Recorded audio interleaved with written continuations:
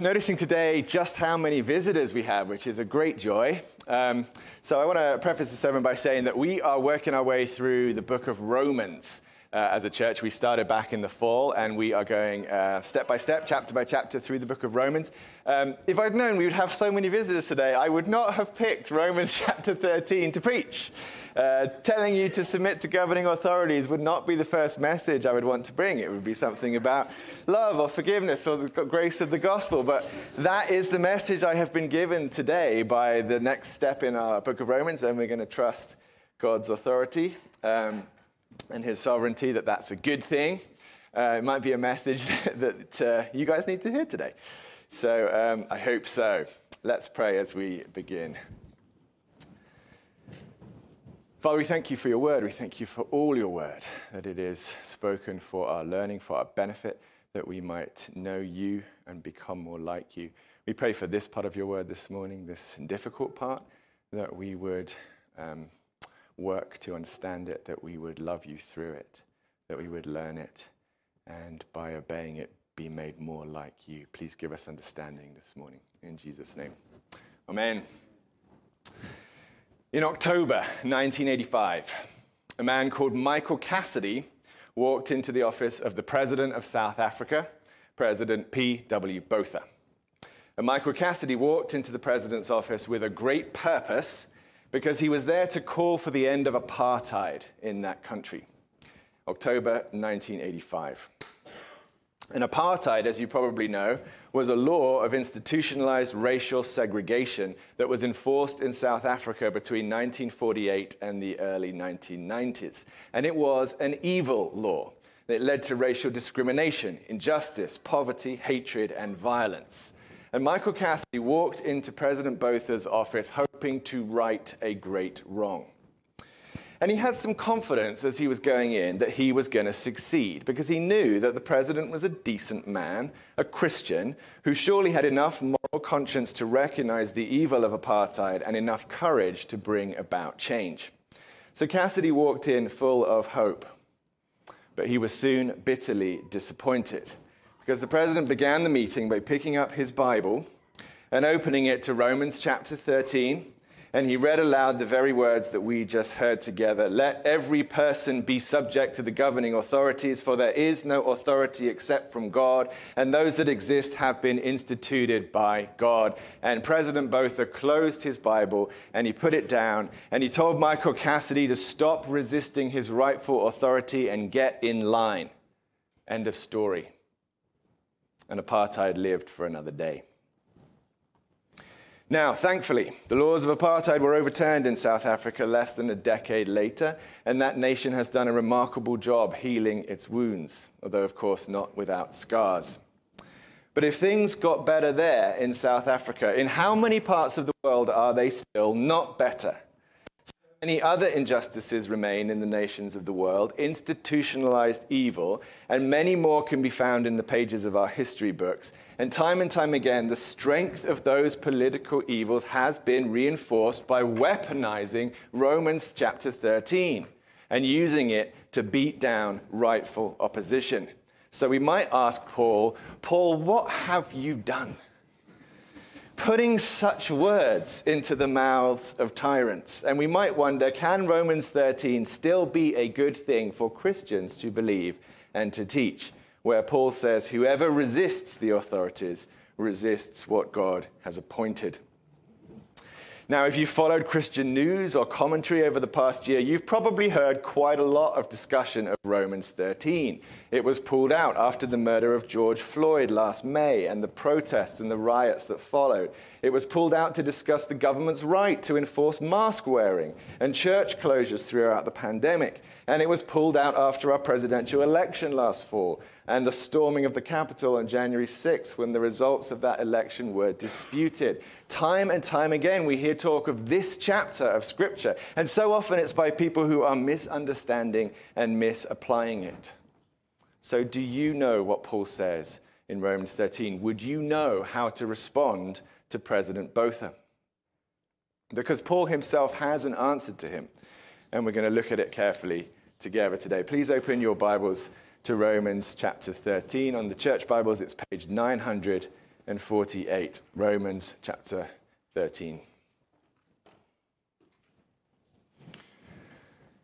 So, Paul begins the chapter with these amazing and astonishing words. Let every person be subject to the governing authorities. And the reason he gives, for there is no authority except from God, and those that exist have been instituted by God. Can we feel the enormous weight of that statement? It is world-changing and probably quite alarming to us, because the more you think about it, the more shocking that gets. Think about it. Kim Jong-un, Fidel Castro, Saddam Hussein, Idi Amin, instituted by God? If it wasn't Paul saying this, we would be tempted to call it blasphemy, wouldn't we? So this morning I want to think about how Paul would answer the three very big objections that quickly come to our minds when these verses are read. First, it's a problem that the way that people come to power seems to have nothing to do with God at all. Second, it's a problem that the world's governments obviously do evil all the time. And third, Christians already follow a perfect king. So why would we add an imperfect one? And those are all really good and strong objections, I think. But I also think Paul can answer them. So the first is the objection of origins. The way that people come to power seems to have nothing to do with God. When we look at the different nations of the world, there are really only three basic ways that people rise to political power. Either they inherit it from their parents, like Queen Elizabeth of England, or Kim Jong-un of North Korea, or Abdullah II of Jordan. They inherit their power from their parents. Or they're democratically elected, like Joe Biden, Vladimir Putin of Russia, or Mokgweetsi Masisi of Botswana, lots of democratically elected leaders. Or the third way is that they seize it by military force, right? A coup. And this happens all the time in the world. So in the past 10 years, we've seen 43 coups or attempted coups around the world. That's about one every 3 months. And we now have governments established by military takeover in Sudan, in Thailand, in Yemen, and probably soon in Myanmar. So those are the three main ways that people rise to political power. They inherit it, they are elected to it, and they seize it, or they seize it by force. And we can argue over which one of those is the best. Winston Churchill famously said, democracy is the worst form of government, except for all the others that have been tried so far. But we should notice that none of those three ways look very much like government being instituted by God. They all look very much like it being put in place by men. But Paul insists here in verse 2 that if authority exists in the world, it can only come from God. In other words, it doesn't matter how the rulers get there, whether it's by birth or by election or by blood on the carpet. Once they get there, they become God's servants, like it or not. So look ahead to verse 4. Paul says of the emperor at the time, he is God's servant for your good. Again, in the same verse, for he is a servant of God. And again in verse 6, for the authorities are ministers of God. And those are exactly the same two Greek words that Paul applies to himself when he says that he is a servant of the Lord Jesus Christ and a minister of the gospel. So Paul credits political leaders as being as much in the service of God as he is himself. It doesn't matter how or why they achieved power. And I think that's the only way we can interpret what Paul says in verse 1. He says, there is no authority except from God, and those that exist have been instituted by God. Paul then goes on to prove his point in verse 4 with the example of capital punishment, because he says, if you do wrong, be afraid, for he does not bear the sword in vain, for he is the servant of God, an avenger who carries out God's wrath on the wrongdoer. God's wrath. We know about that because we read about it in Romans chapter 1. That was the subject that Paul dealt with there, and he talked about the sin that leads to death. And so Paul says here that when a government executes a criminal, it does so in God's name and with God's authority. So we all know from Scripture that a person is not allowed to kill another person. That is murder. But God is allowed to take a person's life in punishment for sin, because he says the wages of sin is death, and he warned us from the beginning that the soul that sins shall die. And what Paul says here in verse 4 is that a government is allowed to take life because they act as an agent of God's wrath. They channel the very authority of God. Striking, right? It proves Paul's point that they are God's servants, and it's the only possible justification for capital punishment. Now, I'm not saying here that governments should execute criminals. There are lots of other arguments against the practice that we could talk about, but I do believe from Scripture that they have the essential authority to do so. For example, it's fascinating that when Jesus stands trial in front of Pontius Pilate, he says exactly the same thing as Paul says here. Irma just read it for us in John's Gospel. Pilate said to Jesus, "You will not speak to me? Do you not know that I have authority to release you and authority to crucify you?" At which point, think how Jesus could have responded. He could have snorted. He could have laughed. He could have rebuked the very idea that this bloodthirsty, usurping Roman had any legitimate authority in his life and over his life. But Jesus did not say any of those things. Instead, his response to Pilate was, "You would have no authority at all unless it had been given you from above." Wow. Wow, did you hear that? Did you hear that? The Son of God just told the Roman governor that God in heaven gave him authority not only to try his case, but even to take his life. And surely if that's true of Pontius Pilate, it must be true of any political leader, no matter how they got there. So when it comes to this passage, the point is that we cannot pick and choose, right? So the things that Paul says here about governments either apply to all governments or none of them. We cannot distinguish between good or bad because of what he says about the authority of God. So it's not cool to pull Romans 13 off the shelf when we want to defend a leader we like and agree with, and then quietly put it back on the shelf again when we want to disobey a leader that we disagree with. So after Barack Obama was elected president, there were bumper stickers around town that said, "Not my president." Remember seeing those? And they came out all over again after Donald Trump was elected. They were just on different cars. But Romans 13 shows us that this bumper sticker is not just politically false, it's also theologically false. Because it's not just a rejection of the man, but also of God himself who stands behind the man. So I don't want to see any kind of nonsense like that on your cards. The first objection to what Paul says in Romans 13 is, how can government leaders be instituted by God when they rise to power in all kinds of messy ways? And the answer is, however they got there, God enlists them as his own servants and invests them with his own authority. And God is powerful enough to use them in his service. But that quickly leads us to the second objection, which is that governments often abuse God's authority and do evil. What happens then? Well, it's obviously not supposed to be this way. Paul in verse 3 gives a basic framework for what governments are supposed to do. He says, in an ideal world, rulers are not a terror to good conduct, but to bad. Would you have no fear of the one who is in authority? Then do what is good, and you will receive his approval, for he is God's servant for your good. That's the model. Governments are supposed to serve God and promote the public good. We've got to say that some of them do that fairly well. And also that pretty much all the world's governments are better than no government at all. But Paul wasn't naive when he wrote verse 3. He knew that there are bad eggs in government. He knew about Pontius Pilate. He knew about Herod. He probably wrote these words while Nero was the emperor. But Paul's language of being God's servant is a double-edged sword. Because if on the one hand, it comes with greatly increased authority, even the authority to end life, then on the other hand, it must come with greatly increased accountability. Because all God's servants will answer to God for the way they have served him. And do you think that God will be more lenient on people because they were his own servants? No.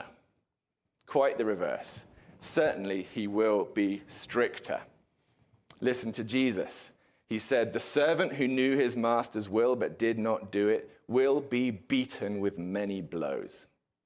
James wrote to the church, Not many of you should become teachers, my brothers, for you know that we who teach will be judged with greater strictness. And Peter wrote, it is time for judgment to begin at the household of God. So whether they like it or not, the political rulers of every nation have been enlisted into the service of God. And that is the only source of their authority, for apart from God, there is no authority. But since they are channels of God's own power into the world, what do you think will happen to them when they abuse that power and use it to do evil? I would very much like to have been in Michael Cassidy's shoes to put that question to President Botha. Let me worry about how well I'm submitting to you. You should be worrying about how well you are stewarding the life and death authority of God. So in the new Michael Bay movie, 6 Underground, the bad guy is a tyrant president who murders his own people. The vigilantes in the movie dismantle his power network, and then they end up dropping the president himself, alone and vulnerable, out of a helicopter into the midst of a camp of the poorest and most persecuted of his own people. And those people rise up, and they chase him down, and they show him just how much they love him with their fists and their feet. It's not a very holy moment, but it is quite satisfying to watch the tyrant fall into the hands of the very people he'd made to hate him. Now, friends, nothing that those poor and persecuted people could do to their tyrant in that situation is worse than what God will do to him. As angry as those people might be, God is much angrier. So have no fear that justice will be done and be seen to be done in the end. Don't forget Paul's words in the previous chapter, in Romans 12, verse 19. He said, "Beloved, never avenge yourselves, but leave it to the wrath of God. For it is written, 'Vengeance is mine, says the Lord. I will repay.'" We trust God to do it right, better even than we could. And that is, in fact, the only doctrine that allows us to be peaceful, loving, forgiving, and gracious people. The understanding that God will judge and will do it properly. But is that it? Just leave evil rulers to get on with it and wait for them to get their comeuppance in the end? No. That's not the story. There is also a place for political resistance, and sometimes it becomes morally necessary. But we need to do it right. We need to do it in the humble fear of verse 2. Where Paul says, whoever resists the authorities resists what God has appointed, and those who resist will incur judgment. We need to ask ourselves, am I ready for the judgment? Because maybe we are. Maybe we're happy to be judged, but we'd better be damn sure we're in the right. We've got to realize the seriousness of going up against God's appointed servants, and remember that they carry enormous weight of responsibility and almost certainly know more than we know. And so we approach them with the humility and the respect due their office. But all that said, resistance might be the morally right choice. So the prophet Nathan will be judged by God for confronting King David, the Lord's anointed, after his adultery with Bathsheba. But God will surely approve of the prophet Nathan. The apostles James and John will be judged by God for resisting the Sanhedrin's command that they stop preaching the gospel. But God will approve of James and John. Michael Cassidy is going to be judged by God for resisting apartheid in South Africa, but God will approve of Michael Cassidy.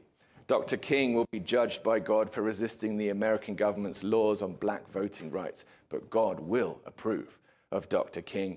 And Dietrich Bonhoeffer will be judged by God for resisting Adolf Hitler and even planning to assassinate him. But God will approve of Dietrich Bonhoeffer. So if you plan to resist your government, make sure you ask yourself, can I handle the judgment? Is my cause righteous? Are my methods righteous? Am I sure that God will approve of what I do? For it is a serious thing. And just before we leave the subject of governments who do evil, I should briefly mention one last part of the problem, which is the case of breaking that happens within the government structure itself. So the case of the country makes a law, a good law, and someone within the enforcement hierarchy breaks it. Someone like a police officer or a judge or a senator or even the president himself. What should the country do about that?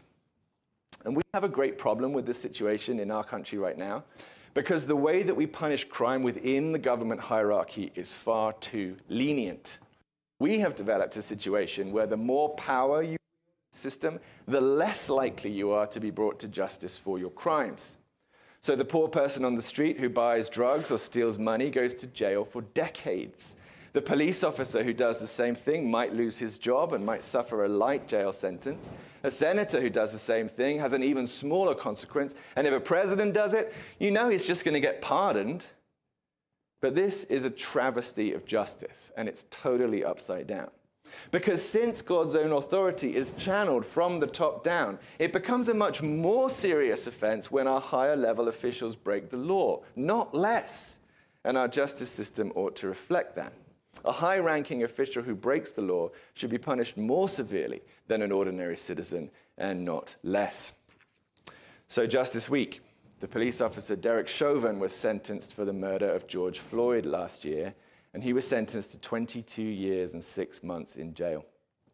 And the judge told him the sentence was based on your abuse of a position of trust and authority, and also the particular cruelty shown. And the verdict is an important step in the right direction, not only because it communicates that George Floyd's life mattered, but also because it communicates that the trust and authority of the police matters. We do no one any favors when we cover up evil or excuse it or turn a blind eye. We need to treat it with appropriate seriousness, and that is necessary for all of our healing and wholeness. This time, that verdict against Derek Chauvin came after months of protests and almost daily media coverage. But it needs to become the norm rather than the exception. So, the first objection to Paul's message in Romans 13 is that governments come to power in all kinds of messy ways, but Paul answers that they are all nonetheless enlisted by God as his own servants. Second, the criticism comes that the world's governments obviously do evil, and Paul responds to that by saying, as God's servants, they will answer to God for abusing his power. In the meantime, we continue to obey them for God's sake as far as we can, and we may resist when we see them doing wrong, if we're ready to face God's judgment for doing so. Now, the third objection is that Christians already follow a perfect king, so why would we add an imperfect one? So I've spent a good bit of time today looking outside, but now we're going to examine ourselves. We are the subjects of King Jesus, who is a good and perfect king. And he told Pontius Pilate that his kingdom is not of this world. And as a result of becoming his disciples, we have transferred our citizenship. Paul wrote to the Philippians, our citizenship is in heaven. Now, that being the case, we might ask, what have we to do with the rulers and authorities of this world, since we now answer to a much higher law? And I think for a lot of Christians, this is why Paul's instructions about submitting to governing authorities are hard to understand.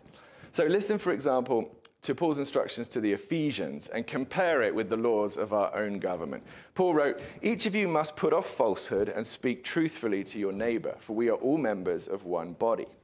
Anyone who has been stealing must steal no longer, but must work, doing something with their hands, that they may have something to share with those in need. Do not let any unwholesome talk come out of your mouths, and do not grieve the Holy Spirit of God, with whom you were sealed for the day of redemption. Get rid of all bitterness, rage and anger, brawling and slander, along with every form of malice. Be kind and compassionate to one another, forgiving each other, just as in Christ God forgave you. Among you there must not be even a hint of sexual immorality, or of any kind of impurity, or of greed, because these are improper for God's holy people. Nor should there be obscenity, foolish talk, or coarse joking, which are out of place, but rather thanksgiving. That is the picture of Christian living. And can any standard set by any government in the world compare with that standard? So if we follow that, what can any other law have to say to us? Some Christians use this kind of reasoning to turn their backs on human governments and basically have nothing at all to do with them. But that is not Paul's perspective in Romans 13. Part of what it means to belong to Jesus' kingdom includes how we behave as citizens here. So Paul began chapter 12 of Romans with the instruction, I appeal to you therefore, brothers, by the mercies of God, to present your bodies as a living sacrifice, holy and acceptable to God, which is your spiritual worship. So 12 begins the section of what we do because of what God has done for us in Jesus, the glorious gospel of salvation. So here in chapter 13, we're still on that same subject, how we worship. And Paul says that our worship includes our attitude toward and our obedience to our government, for God's sake, recognizing God's authority behind it. So, when you drive on the I-10 and you obey the speed limit, do you consider that an act of worship to God? And when you refrain from drinking alcohol before age 21, do you consider that an act of worship to God? And when you stop to pull a permit for your project, even though it's going to slow down construction, do you consider that an act of worship to God? Because you should, because it is. And actually, as a form of worship to God, it's one of the easiest. Because Jesus said, deny yourself, take up your cross and follow me. And that is very, very hard. The government says, don't put these dangerous chemicals in your body and then climb behind the wheel of a car. And relatively speaking, that's easy. So we should be thankful for the authority of our government. Governments are great. They make laws that protect people. They uphold those laws with a decent and reasonable series of consequences. They provide undisciplined people like us with an easy way to learn obedience. And we find out here an easy way to worship God. So no wonder Paul says they are God's servants for our good.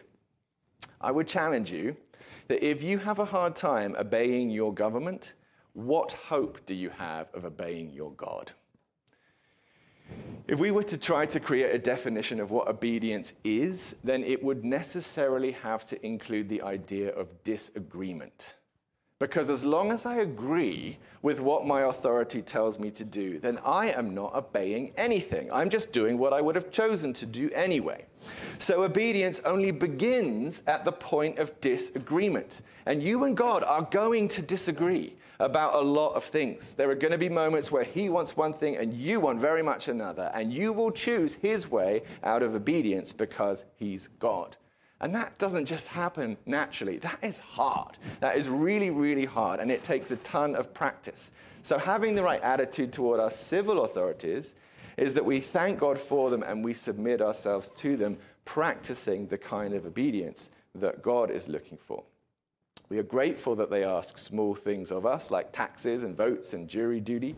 And they provide easy, low-weight training for the real obedience that God is sure to ask of us later. So for this reason, it really doesn't matter whether or not our government is right. The things it asks us to do might not make much sense in our context, or they might even be worse than a plan that we could make for ourselves. But that really doesn't matter. Friends, God isn't impressed if we are smarter than our authorities, if we have better ideas of better ways of doing things. It doesn't impress God at all. He'd much rather we submitted ourselves and learned a more valuable lesson of obedience. And if our authorities lead us the wrong way, even if they lead us into danger, then the Bible says God has us covered. The Bible is just full of stories of how God has protected his people when they faithfully submitted to bad leadership for his sake. Governments aren't always good, but they're usually good for us. So, if the FBI ever had cause to investigate one of us, may they find in our record such scrupulous attention to the law that it even surprises the investigators. Because obedience to our governing authorities is a part of our discipleship, it's a part of our worship, it's part of what God asks of us in response to what he has done for us in Jesus. So let's make it a part of our commitment to him. Amen.